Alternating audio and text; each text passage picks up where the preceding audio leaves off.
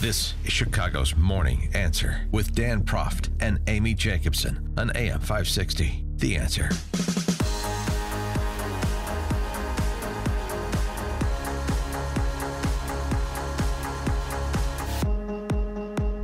Good morning, Dan and Amy. The field of Democrat candidates, Democrat socialist candidates in particular, for president continues to widen as anticipated. Cory Booker and T-Bone announcing their candidacy this morning. Yeah, see if you're buying any of this. I believe that we can build a country where no one is forgotten, no one is left behind, where parents can put food on the table, where there are good-paying jobs with good benefits in every neighborhood, where our criminal justice system keeps us safe instead of shuffling more children into cages and coffins, where we see the faces of our leaders on television and feel pride, not shame. It is not a matter of can we. It's a matter of do we have the collective will, the American will. I believe we do. Are those the pickle bucket guys behind him? The Bucket Boys outside of Wrigley and the Cell? Yeah. Oh, no, sorry, Guaranteed Rate. Excuse me. G-Rate, G-Spot. G-Spot. So Cory Booker's in. How exciting.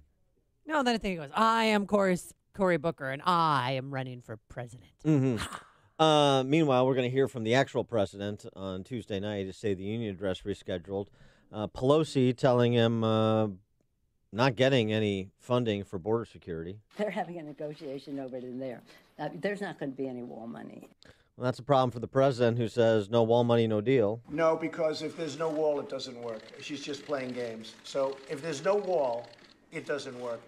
So how does this get resolved? For more on these topics and Howard Schultz, and also what it's like to be a barista if Howard Schultz is running for president. They're getting instruction on how to handle Howard Schultz questions from Starbucks customers. Oh, yeah.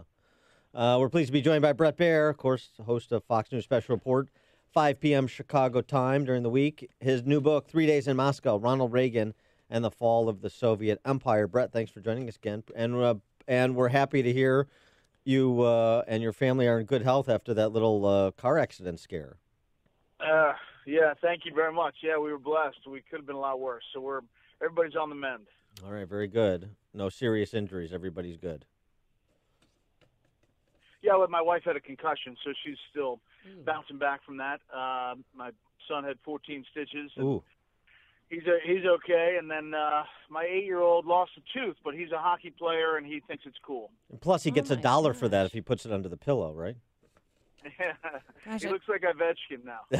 I mean, He looks like Ovechkin. That's horrifying. I did not know it was that's severe. Did your car? Do you know how it happened? It was just an icy road, and your car flipped over. Oh yeah, I know how it happened. I was driving. I tried to stop at a stop sign about 300 yards from the stop sign. It was pure ice. Montana's not a big salt the roads or plow the roads kind of place. And so it was just solid ice, and we slid for 300 yards through the stop sign into the intersection and then got T-boned by a pickup truck, flipped around, and then went into a ditch, and the car flipped over. So it's I'd like not to remember it, but everybody is good, and fortunately the guy in the truck was fine. So and there was a good Samaritan who helped us out. So 1, always wear your seatbelts. 2, if you see somebody in trouble, stop. This guy Zach Black was awesome. Okay, and was everybody in your car wearing their seatbelts? Everybody except my son, who got the 14 stitches. So he did not put his seatbelt on, and he flew across the back of the car when we flipped over. See, I have a son, too, that never puts his seatbelt on, and I'm going to tell him this story. So there you go. Because no, it's I will. a real It's learning ridiculous. lesson. Even if you're in an Uber in the Right. back seat, especially with winter weather, just do it. It's so silly not to. Well, pretty soon, with the elimination of fossil fuels, we're all going to be back to bicycles anyway, so that'll obviate all of this business. All right. Well, again, glad that your family is good and on the mend, and thankful for that Good Samaritan, as you mentioned. But wanted to get to some of the politics of this. So the field shaping up. The Democrats are intent on getting these debates started in just a few months, and so it's sort of right now the window to get in or forever hold your peace for candidates, and thus the concern about an independent candidacy of Howard Schultz derailing all of the enthusiasm for the 24 candidates that are going to enter on the Dem side. Yeah, I mean, I'm pretty still blown away by the reaction to Howard Schultz. He's not even in yet. I've seen him speak. He's really not that enthusiastic a speaker. He could use a little caffeine in the speech, but he's done well in the Q&A, talking to people. And just by the thought of him getting in the race, the reaction has been overwhelming on the Democratic side that, you got to stop him. We're going to boycott Starbucks if it happens. And I think it's really interesting. I mean, obviously they sense a real threat there. Michael Bloomberg even putting out the stats that he had studied an independent run, and it would embolden or help President Trump for re-election. Wow. And so how many do you think that we're going to have in total? I mean, we have Cory Booker today announcing his candidacy. I imagine Joe Biden soon and possibly Hillary Clinton. What are you hearing inside the bubble there in D.C.? No Hillary. No, I think Hillary Clinton's out. John Podesta said she's not going to run. I believe him. I think the over-under is 20, actually. 20 candidates. You remember we had 17 in the GOP primary in 2015. Our debate started that year in August. This time they'll start in June of this year. And I think there's going to be probably 20, maybe 18 candidates. You've still got a bunch of candidates who are out there looking at it. Amy Klobuchar from Minnesota, and let alone the candidates that we're not even talking about, the South Bend mayor. You've got Can you Mitch pronounce Landrieu his name? from Louisiana. Yeah, he's got an exploratory committee. Oh, Buttigieg. Buttigieg, right? Buttigieg. Yeah. He's easy on a bumper sticker. Yeah. Well, Just rolls right off the tongue, right, I Brett? don't know. In Illinois, we elected a Blagojevich, so you never know. Here's the thing. That would be a good ticket. That'd be a good ticket. Blagojevich and Buttigieg. Buttigieg and Blagojevich. Can I buy a vowel? It sings. Okay. Is anybody in the Dem field going to run to sort of the center left, or is it all going to be a race to see who's going to make government the biggest and most expensive? Well, so already the first candidate in was John Delaney, former congressman from Maryland, who's a multimillionaire businessman.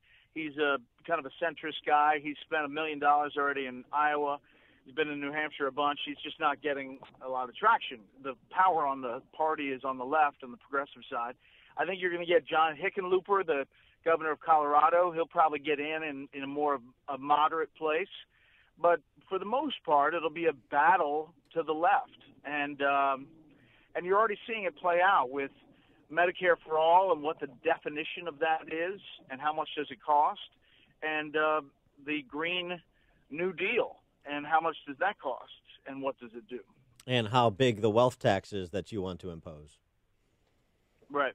So we have one government shutdown, the longest in U.S. history. We know that. A second one is looming. What do you think President Trump should do? I mean, Nancy Pelosi said yesterday, no funding is going to go toward building that wall. Should he declare a national emergency and get this whole thing over with?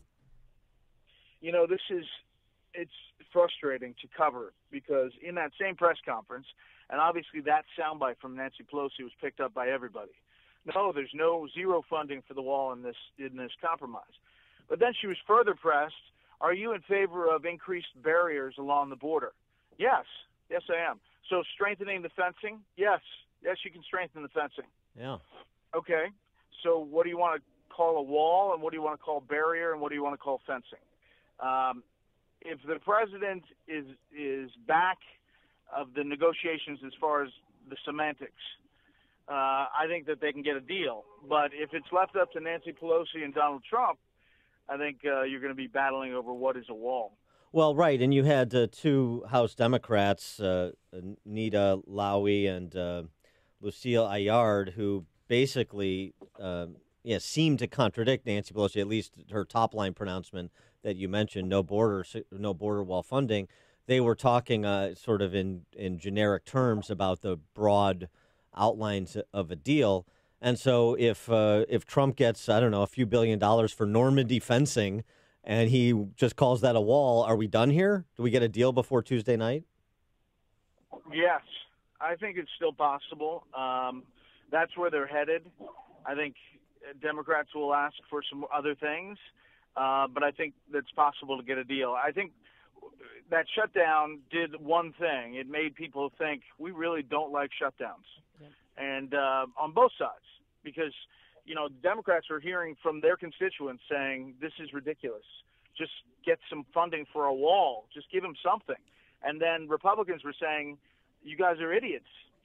Why are we shutting down the government? What was the upside?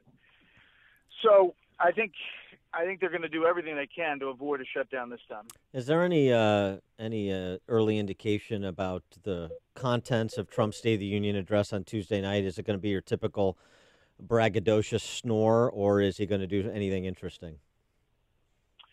We don't know the content yet, but with Donald Trump, I would bet interesting is where they lean. There'll be more personal stories, I think, like you saw last time, where the guy with the crutch who made it across to South Korea from the north. Yeah. He was in the First Lady's area. I think, it'll be something, but the fascinating juxtaposition of Nancy Pelosi now behind his left shoulder, reacting or not reacting to everything he says is going to be interesting theater anyway. All right. He is Bret Baier, Fox News anchor, special report, 5 p.m. weekdays, Chicago time, and the book, 3 Days in Moscow, Ronald Reagan and the Fall of the Soviet Empire. Bret, thanks as always for joining us. Appreciate it. Have a good weekend. You too. We're so glad you guys are safe. And Bret joined us on our turnkey.pro answer line. It's news, opinion, insight.